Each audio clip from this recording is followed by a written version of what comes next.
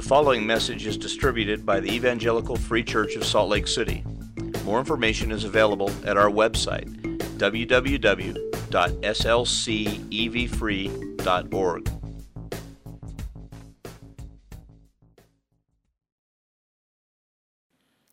Father, this is your word that was just read, and this is your church, and we are your people. So I pray now, would you by your Spirit come and implant your word within us and free us from ourselves. Free us from ourselves so that, as Bryant prayed at the beginning, your name really would be hallowed, your name. That your kingdom would be done. That your will would be done. Please do that a little bit more here on earth as it is in heaven. So please push your grace further into us. Please push more of yourself into us now.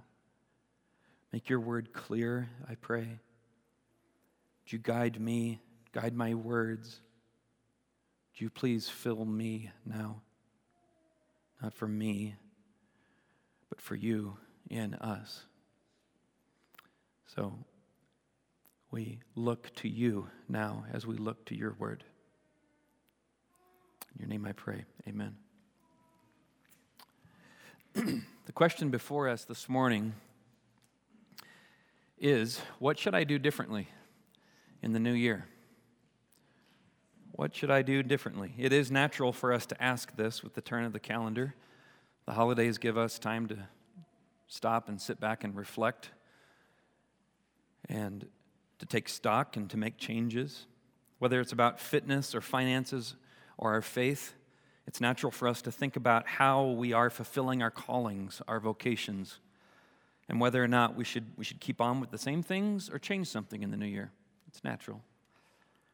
The same question is being asked in Zechariah 7, and in this sermon we're continuing this occasional series in the latter part of the Old Testament around the time that Jerusalem fell. The people had been deported to Babylon, and just as God promised, they spent 70 years there, and now they've returned. And they've got a question, verse 3. Should I weep and abstain in the 5th month, as I have done for so many years? Every year on the anniversary of the fall of Jerusalem, they would ritually mourn and fast to remember the fall of Jerusalem. And they desired now the continuing favor of God, and they seem to think that his favor is somehow, his favor in returning them is somehow connected to that previous ritualistic practice of fasting and mourning every 5th month for those 70 years. And so now with the turn of the calendar, this momentous turn of their calendar, they ask, what should we do? Should we keep this ritual or should we do something else?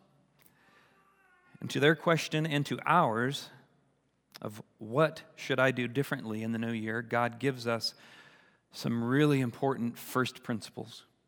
There's a lot of details to be worked out from these first principles, but some first principles today in a two-part answer. A two-part answer. First, God immediately turns our what question into a who question. A who question in verses 4 through 6. God responds to their question with a question. Was it for me that you fasted, or yourself? That's the first simple point this morning, a question. Was it for me or for yourself? Was it for me or for yourself? God does not immediately give them a straight answer because he sees what we catch a whiff of in the words of their question. As I have done for these many years, it's the whiff of self-pity, actually. God is saying, before I tell you what you should do going forward, let's talk for a little bit. Let's think about what you did in the past, more specifically, for whom you did it. Was it from me, or was it out of self-pity over losing your wealth and your land? Your grief is understandable. I grieved with you the whole time. God is not a God who delights to bring grief. He delights, as we will see, in mercy and loving kindness. I did not delight in chastening you. But when your grief turned into self-pity, does that not reveal something more fundamentally about who you are fundamentally about? About you. So many of the questions that we have, me included, this time of year, are driven by these same kind of motivations. It takes many forms, but it all has this same root of self. How we look physically. What's our financial condition like? How close we feel to God. Verse 7, God's question could be put in a different way. If you did change what you were doing, what would fundamentally change? Would it not just be the same song, different verse? Whether it's fasting or when you're eating. Whether I'm prospering you in the past or putting you into exile, either way, does this self-pity right now not reveal that your fundamental stance in your life is bent towards you?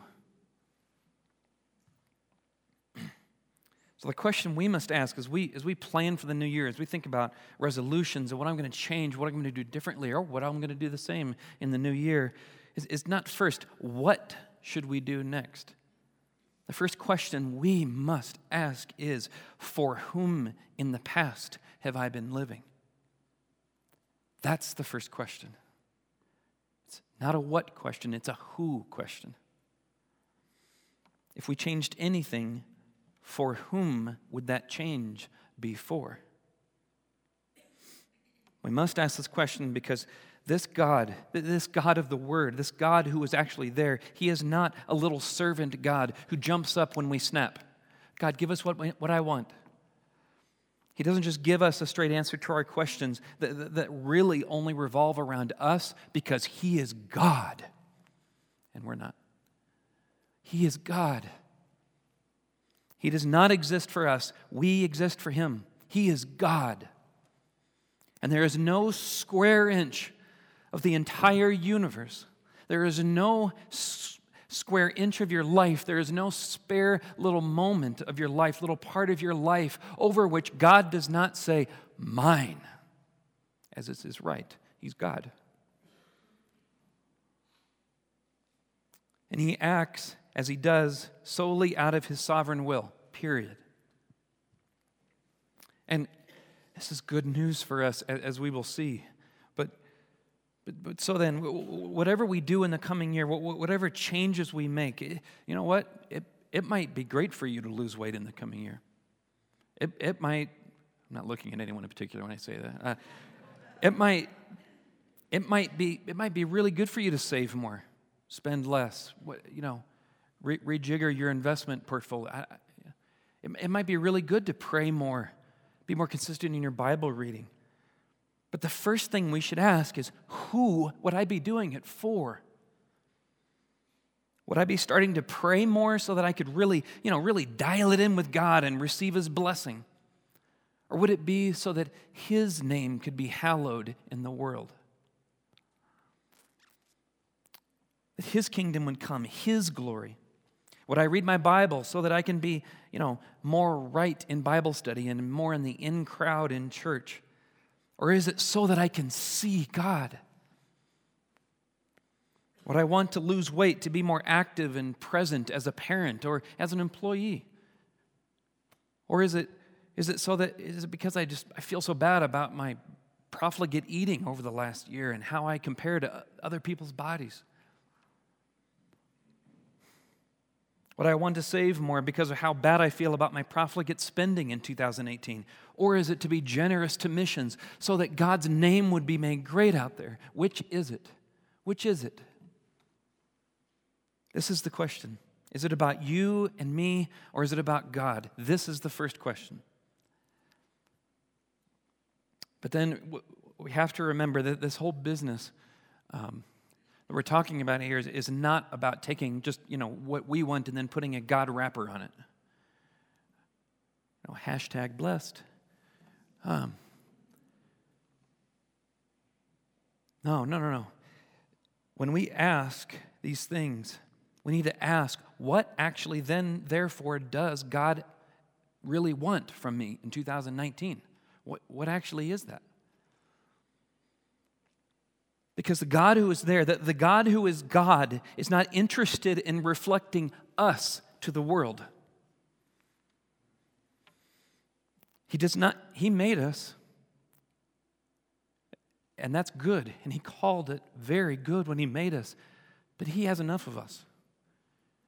What the world needs more is God. What He wants is more of Himself reflected in the world. And this is by no means egotistical of Him. This is good, as we see in verses 8 through 10. As we live to Him, then He is reflected into the world. He is reflected because to live for God equals living in love for our neighbor in the world. Through this love, God changes things. God changes things in our church, in our society, in our culture. So, to put it simply, get God through our love, God wants to reflect into the world two aspects of His nature: truth and peace. Through love, truth and peace. With other people, verse 9, God says, I want you to render true judgments. It's not enough to simply render judgments that follow the letter. You can be correct, and you can still be unjust, unkind, unmerciful, proud. As parents, as bosses who evaluate employees, as elders and deacons in your group, in your relationships, God wants love-drenched truth. That's what He wants. So then, verse 11, this needs to go right down to the deepest parts of who we are, to the secret thoughts of our hearts. We're to be about this love-drenched truth and the most secret thoughts that we have about one another. And then we are to pursue peace by showing each other kindness and mercy, paying special attention to how we treat the most vulnerable around us. We're not even to come close, God says, to taking advantage of the widow, the orphan, or the immigrant. So just stop for a moment and ask, in your New Year's resolutions, and you're thinking about the new year, has the word immigrant entered into that at all? Has the word uduk entered into that at all? Immigrants who are right here on our doorstep literally every Sunday. Where are they in your plans for the new year? This is what God wants. And of all the things God could be about, why this? Why is this? Well, this word translated kindness here is the same word that is most often used to describe how God relates to us. It is most often translated as steadfast love, if you have the most common translation we use here, steadfast love. Some other translations call it faithful, loving kindness, like that. For any of us who call this God Father, this word describes how He has been to us, His children. We who were once spiritual orphans, widowed of all hope, who were far off from His kingdom like immigrants. For any of us who call Him Father, it's a result of this steadfast love, this loving kindness that He has given to us in Christ. So to treat the most vulnerable this way demonstrates that we have actually come into contact with Him, that we are indeed His children. It's a demonstration of the imprint of His grace upon us. That's what He wants.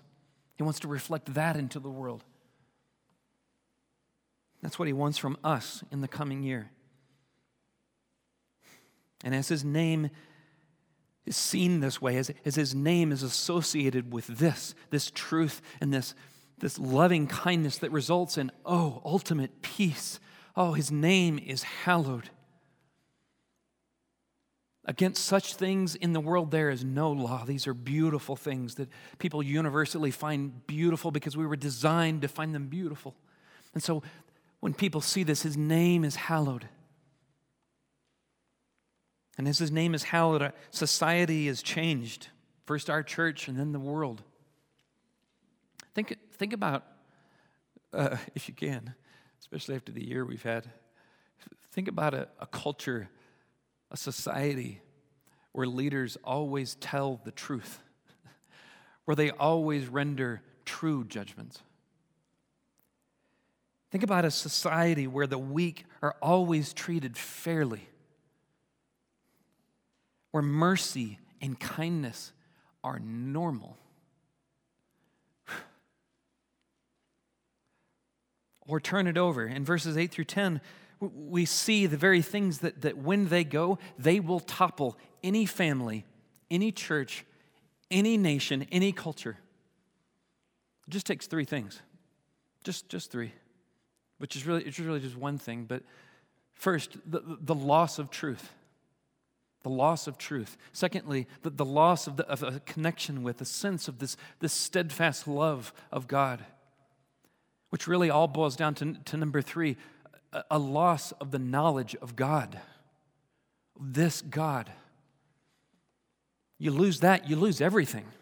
It doesn't matter what plans you make, how strong your military is, how strong your devotions are at home, how many dates you go on in your marriage. If you lose these three things, you lose everything. But you got to believe me. This is what the Word of God says. This is what we must prioritize over the coming year. This is it. You lose this, you lose everything. Israel lost this and lost everything. This was written down for our instruction. These words, upon whom the end of the ages has come. So, are we about these things? Is this us?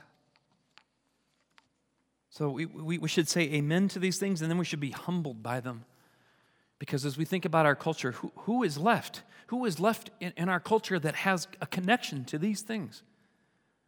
To truth, the life, the steadfast love of God, the knowledge of God. Who is that in our culture? It's us. Not really us, God in us. But us. So what does God want from us now in the new year? Whatever we do, it takes the shape, it must take the shape of the great commandment to love the Lord our God with all of our heart, mind, soul, and strength, and to love our neighbor as ourselves. That's what God wants.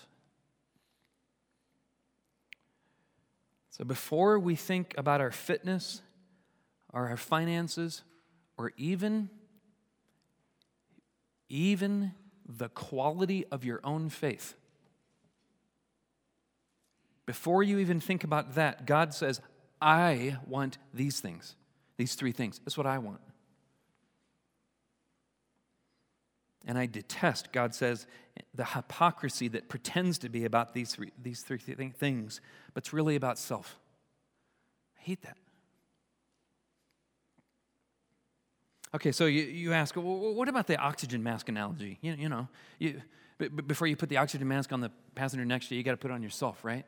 I got to get me right first, right? I got to get me. I got to love me first enough so that I can love the world, right? I got to get right with me, right? I mean, isn't that how it works? This I am personally convinced is one of the most subtle and harmful assumptions that we make about ourselves, Christians included, but the world at large too. The assumption is that there's this empty love cup inside of each of us that's got to be filled up in order for us to love others. But what this does is it puts our empty, leaky love cups at the center of the universe. And it makes God's reason for existence to fill up our cup. God exists for our cup. He's secondary. This is first. This is so dangerous because it keeps Christians from focusing on what we ought to be doing and instead of waiting on our leaky love cups to be filled. Well, the whole question of the love cup has been answered by God in Christ already. And meanwhile, an entire generation spins happily on to hell. No, what our world needs most, what our children need most, what our PTAs need most, what our office mates need most, what we need most is not to feel that we are loved more, but to forget ourselves altogether in love of God. That needs to be our primary goal for the coming year. By living in love for our neighbors. That's how we express this love of God, by living in love to our neighbors. So the first part of God's answer is a question. For whom have you been living? For whom have I been living? That's the first question. The second part answers with a how. How do we overcome this gravity that self has upon us? How do we do this? How are we empowered to live to God like this? And the answer comes beginning in verses 11 through 14 as God reviews a little history. So let's think counterfactually here. What would have made things different for Israel? What would have made things different for them that there's still time and opportunity for us to pursue, to change? And the simple answer comes to us in the second part of verse 12. There it says, lest they should hear the law and the words that the Lord of hosts had sent by his Spirit through the former prophets. Israel's great problem is that they lived with their own self-directed agenda instead of the Spirit's agenda revealed in the Word. So the second point here today, the how, is simply this: by the Spirit, through the Word. By the Spirit, through the Word. And where the Spirit takes us first in verses 11 to 14 is to the end, the end of life lived for self. First, we see in verses 11 and 12 that our habits focused on self, that they're doing something to us. They're doing something to us.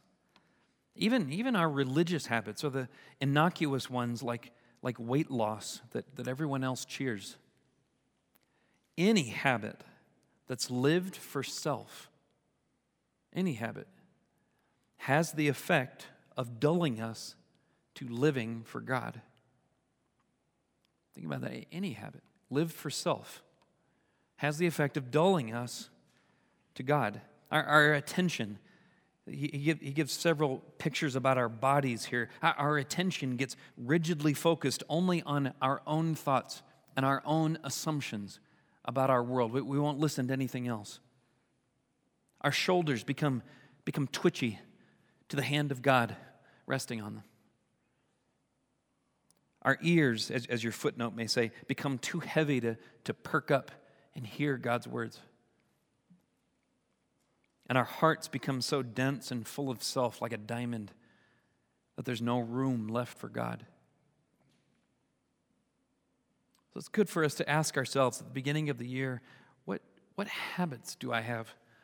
What habits are there in my life that are kind of on autopilot, where I just do them, and I have no sense of God, no knowledge of God in that at all? Is there anything like that in your life? Of course, we all have this. Yes. What are they? Because eventually this trajectory leads to a love-drenched anger from God. Because God indeed loves creation. He loves all people. But living for self only leads to desolation. In the end, God says, if you want to be all about yourself, have it your own way. Be by yourself. Be alone. Be utterly alone. That's the end. We keep reading our Bibles, and the Spirit shows us most clearly the end of living for self on that desolate hill in Jerusalem, the hill of Calvary. When we see Jesus on the cross, we see where living for ourselves ends. God's face turned away, stripped of literally everything. separated from everyone, under wrath, under desolation, utterly alone. So I question, in the last year or years, have you experienced a taste of this where living for yourself, where living life for yourself is taking you? Have you experienced a taste of this? Have you experienced something of the consequences, the pain, the loss? My question is, what have you done with this? What's been your response? Has it been to curl into something that's like self-pity or self-pride and self-abasement or self-promotion? Just self-blank? Or has it been to turn to God? Because if we don't turn to God, then we're just becoming people who are just more well-adjusted people on our way to experiencing this same tragic end ourselves. I implore you, don't make resolutions that just make the ride to wrath and the loss of everything more comfortable. If you've never trusted in Christ, turn to Him. Because as we keep looking at the cross, we see that it's not our face there, but it's the face of Christ. We see that God Himself has gone ahead of us, has followed this trajectory of living for self, and He's followed it all the way to its full conclusion.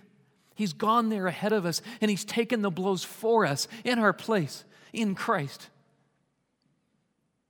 He's done it for us. He's gone all the way down to the end of our shrinking, dense, self-consumed life, and He's borne all the wrath for it Himself instead of us.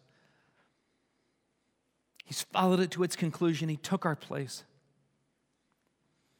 So I ask you, have you turned to Him? Have you turned to Him? Have you trusted in Him? Because we who trust in Him, Jesus not only takes our wrath for us, but He opens a new way for us by His resurrection that we just sang about. In His resurrection, we have a new life. As Paul puts it in Romans 6, Jesus died to sin so that the life He lives now, He lives to God.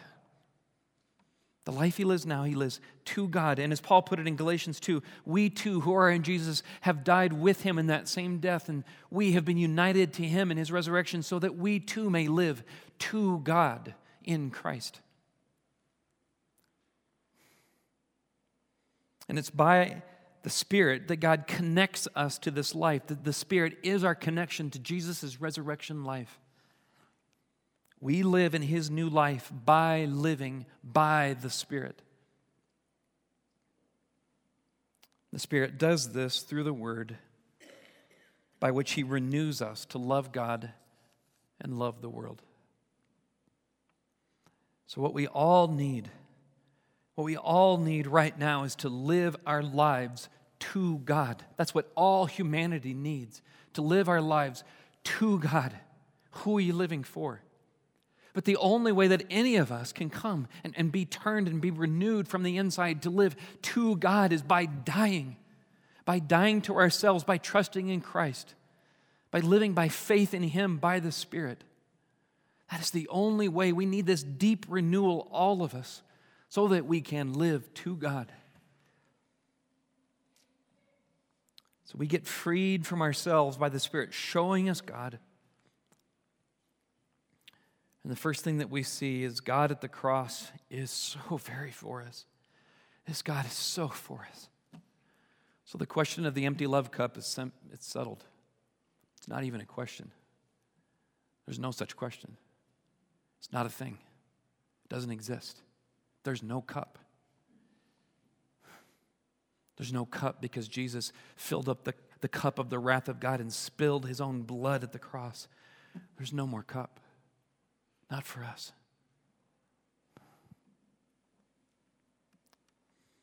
Where we were once bloated with the empty air of self, God has filled us. The Lord of hosts has filled us with His very self, with His very Spirit, to connect us to the life of Jesus. That empty life bloated with the empty air of self, Christian, that's no longer you. That's no longer me. That's not us. We're filled now with the very Lord of hosts himself, the Spirit of God.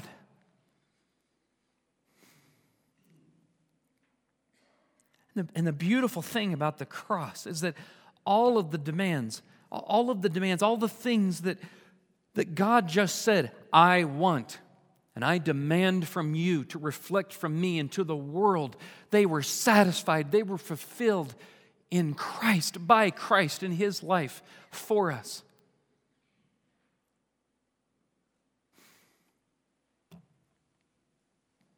So now what's left for us? What's left for us is to live the life that is in the Spirit, connected to this one who has done all for us. That's all that's left for us.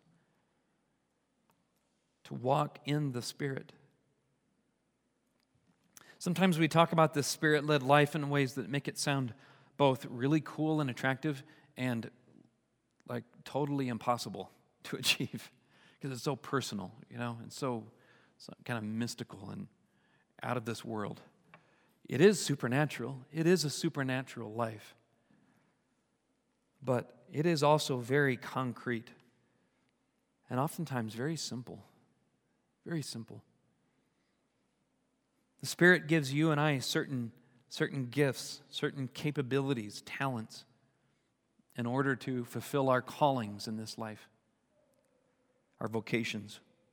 But where the real power comes from, where the world really changes, is when you and I employ those giftings, not for ourselves, not to use others to fulfill ourselves, our desires, but by the fruit of the Spirit. We are changed, and our world is changed when the Spirit in us deploys our gifts with love, joy, peace, patience, kindness, goodness, faithfulness, gentleness, and the fruit of the Spirit that so many year-end resolutions are all about. What? Self-control. Self-control. What do you want to do in the new year? What do you think you should do? Well, whatever we do, if we do it for God with the fruit of the Spirit, as Paul says in Galatians 5, against such things there is no law. It will be good because it will be all about God, because it will resemble God and be driven by God and empowered by God and have the flavor of God and the character of God. It'll picture God. So, our need is to be filled by the Spirit, led by the Spirit, and have the gifts that the Spirit gives us be deployed and employed in a way that is filled with the fruit of the Spirit and characterized by the fruit of the Spirit. Think about how your workplace would change if everyone was filled with that fruit: love, joy, peace, patience, kindness, goodness, faithfulness, gentleness, and self-control in your workplace. How would that change? Sheesh. So let's get more concrete about being filled with the Spirit. So first, just Christian, think about this. Just nothing to do first. Just think for a second. You have the Spirit of the living God, the Lord of hosts, within you. Yes, we desire to be more filled with Him. Yes. But you have Him. You have Him. So I preach this sermon with great optimism of where God will take this, because if you are in Christ, I could say this about everybody in this church, all different demographic groups, but I want to say this especially about the young men, because you are put down these days.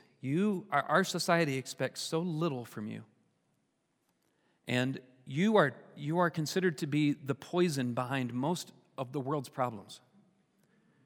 You and Christianity itself. But you especially, I want to say, you have this power already within you. As John says in 1 John, you have overcome the evil one.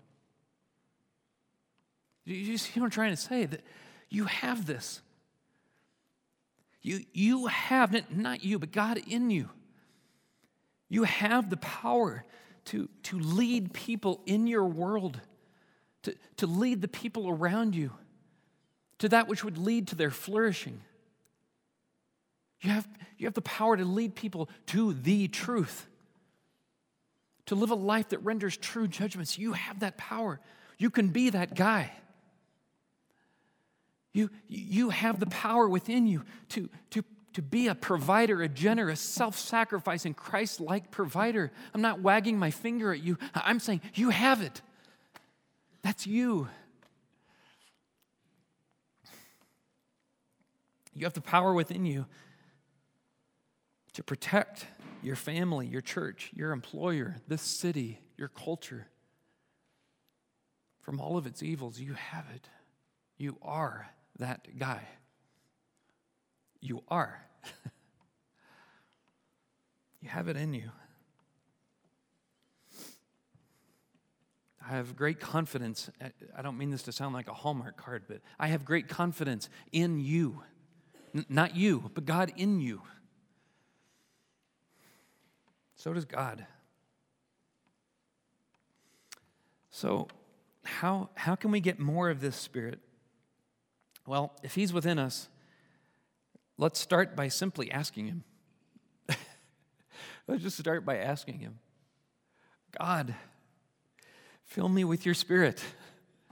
Fill us with your Spirit. Fill us. Push out that empty air that still remains, that still tries to fill us. Push it out. And the Spirit will always, always answer through His Word.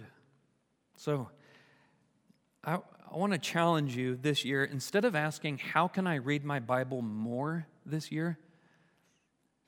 Let's ask instead, how can I bring the Word of God to bear upon more areas of my life? Where in your life are you not mastered by the Word? To quote a quote from over the urinal. Where is that? Again, what areas of your life are you kind of just on autopilot? And there is no Spirit leading, and there is no Word domination over that life. Where is that? We all have them. Where is it for you? Because no matter what we do for God, if we are not being led by the Word, if we are not being led by the Spirit, brother or sister, it's worthless. Worthless. It doesn't matter. In the end, it will not matter. The cross is proof. The cross is your picture. It will not matter. Unless you are led, unless I am led by the Spirit and informed and dominated by the Word of the Spirit over that area of life. So what is it for you? What is it? Well, this question for me, but also for everyone, is impossible to accurately answer without the informing of others, because we all have blind spots. So who can you team up with in the coming days to discuss what aspects of each other's lives need more of the leading of the Spirit and the domination of the Word over that life? Who can you talk to about that around here? I know you may have friends way off, but they don't see you day to day here. Who sees you day to day here that you can talk to? And if you don't know, talk to me. Talk to an elder. But find someone.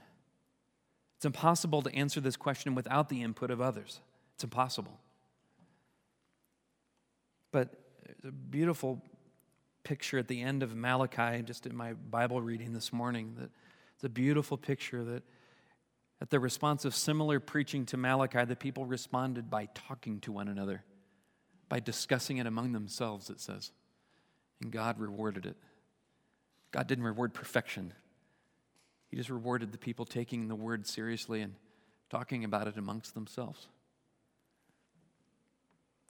God is a God who rewards those who seek Him. Okay, so what about setting goals then? Please, can you please speak to this? Can you please speak to it? What about resolutions, making plans for the new year? Well, let's think about this with God's straight answer that he finally gives in chapter 8. I had Josh read from chapter 8, verses 18 and 19, because finally there God gives the final answer.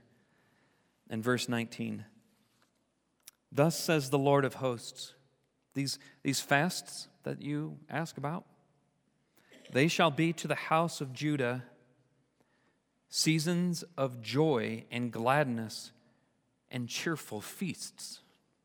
Cheerful feasts. "Therefore love, truth, and peace." God's logic is essentially, look, if you want to fast from lying and discord and pursue love, truth, and peace. Do that. That's all I want. That's all I want. By my Spirit, through the Word. That's all I want. If you do that, feast. Feast. And God adds to it, not only the 5th month, the 7th month, the 10th month, feast. Enjoy your life. So let's think about this and think about how, are there notes here that from the Old Testament to the New, are there notes, are there keys that get transposed to the New Testament with the cross? Well, as we remember the cross, we remember that, as I said, Jesus is the one who has accomplished all of the things that God demands. What God demands from us, God has provided for you, Christian, in Christ. All that God demands from you, done by Him, by Christ. So now, all that is left for us, we're going to do this next week. Now, all that is left for us is to feast upon Christ. So in the coming year, make it your ambition, first and foremost, to feast upon Christ. But remember something. Next week when we feast in communion, it's only going to be a cup and a piece of bread. It's only going to be a celebration of what Christ has already done, but only in anticipation of what is coming. And what is coming is the feast, the marriage supper of the Lamb. So, to sum up what I'm trying to say, all that God calls you to has been fulfilled in Christ. And all that God calls you to in the future will be fulfilled in Christ, in His return. So here's what I thought, that, and it almost feels nonsensical, but to me it makes sense. The secret to fulfilling your calling in the coming year is to realize you won't fulfill your callings in the coming year. You won't. They will only be fulfilled at the marriage supper of the Lamb, when we really feast, when Christ returns. Then all of your callings will be fulfilled then. The secret to fulfilling your callings is to realize you don't have to fulfill your callings.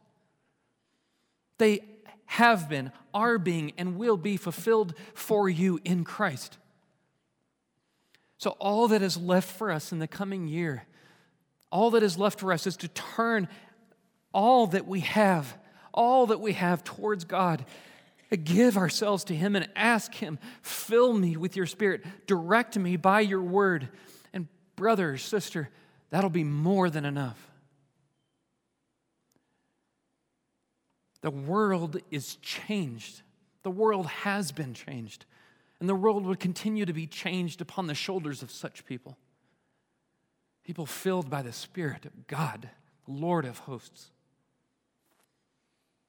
So, I'm optimistic about this. I'm optimistic not because of me, not because of you, no offense, but because of God in you, because of God in me.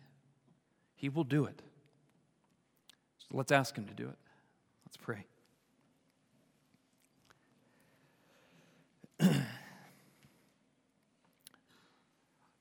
Father, please do it. For some of us here, well, let me start with me. For me, as I prepared this, there were certainly areas of my life where I know are on autopilot, and I confessed those to you, and I bring those before you, and I bring them weekly. Not weekly like time, but weekly as in I don't have it in me to do anything about it. I just to bring it to you. I just bring it before you and say, here, it's yours, Father. But I'm confident in your promises that by your Spirit you'll do something with that weak offering. I know you will. And I know you'll do it in us because you love to. You love to. So would you? Wherever we have sensed a bit of repentance and a bit of turning in an area where we need to turn, will you make that repentance happen? Will you do it? Will you enable it? Will you enable it by your Spirit? Would you cause your word to dwell in us richly so that rich fruits would grow up? And I pray that by your Spirit you would take those fruits, cause them to grow, and then employ our gifts in the world in such a way that people catch the whiff, not of self, but of you, God. That they see you. Will you please do this? Will you hallow your name? Bring more of your kingdom to light. Cause your will to be done among us and through us, we pray. Do this and fill us with joy in the process, we pray. Amen.